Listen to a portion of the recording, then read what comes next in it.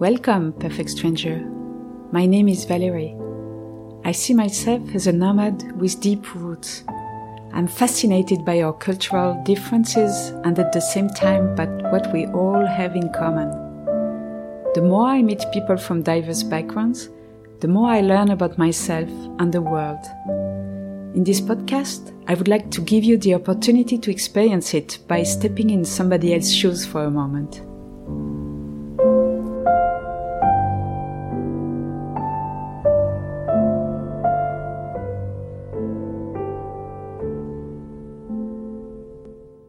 Hello, perfect stranger.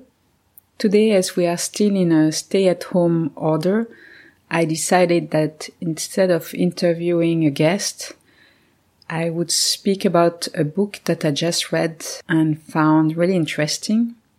This book speaks about our common humanity, and I thought it was a very good subject for my podcast.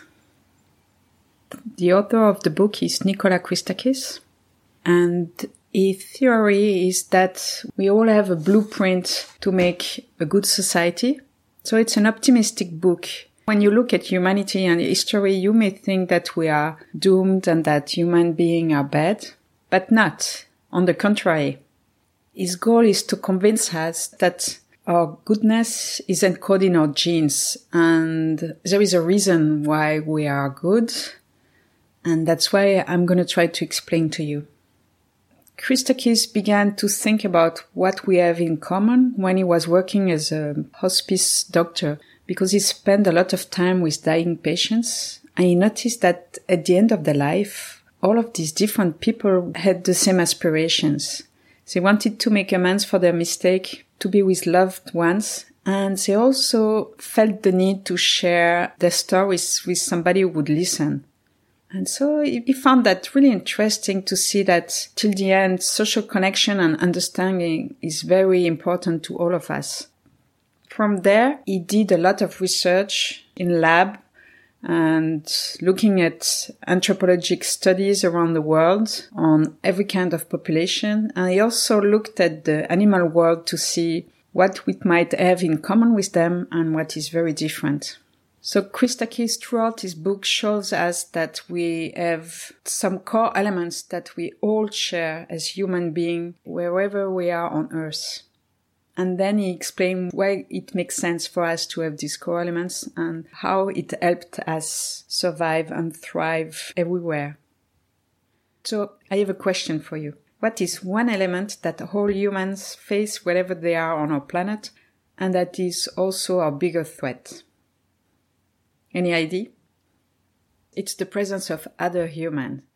So it makes sense that natural selection throughout history has favored a way to be able to live with these other humans and to find common solutions.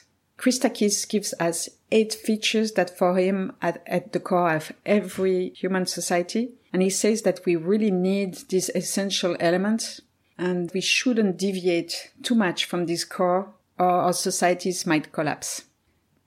He speaks about the danger to these core elements. And what is interesting is he gives us 2 examples of new radical technologies who could potentially put these core elements in danger. And these 2 technologies are artificial intelligence and gene editing. So artificial intelligence, it's the first time in history that we have a technology that can have its own ends and its own desires. And we could imagine that these machines begin to teach our children and have another view of what is important and what altruism is, for example. And the second technology, gene editing, it's an exciting technology, but if at first we know that it's going to be used to fight diseases and it's going to be very helpful, the danger is that in a second phase, scientists try to enhance humans, and then who knows, maybe one day they could change genes and make us be like, for example, less empathetic or less friendly.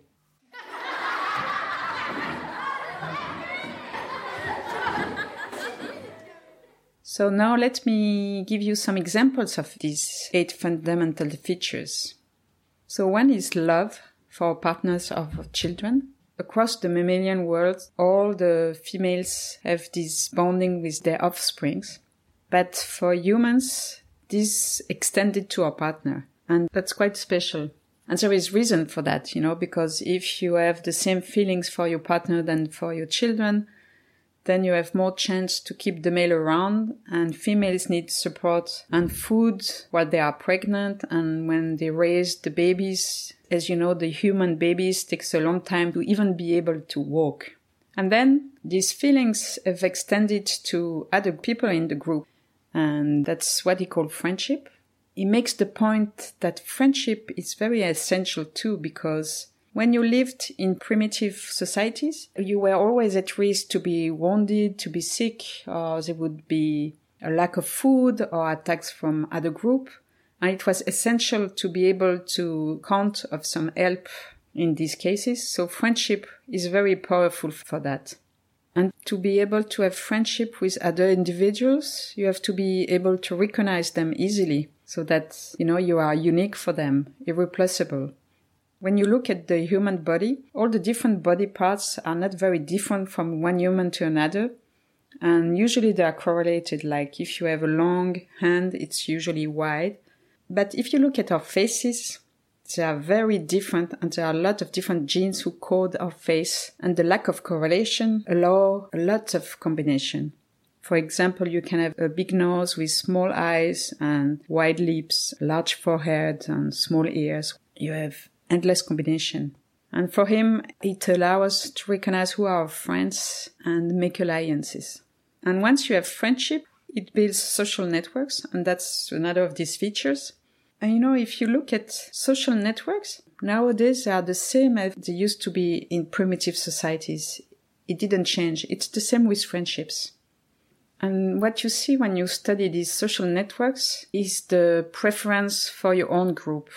And that's another key element.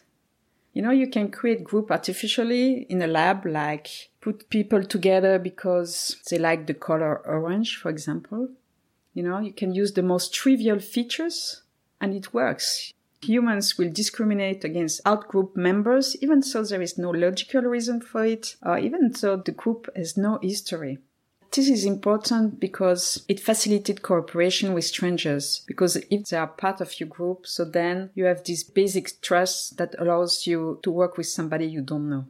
This prejudicial treatment begins at a very young age. Brain scan studies show that particular regions of the brain are devoted to social categorization. So we do that all the time from when we are born to help us manage a complex world.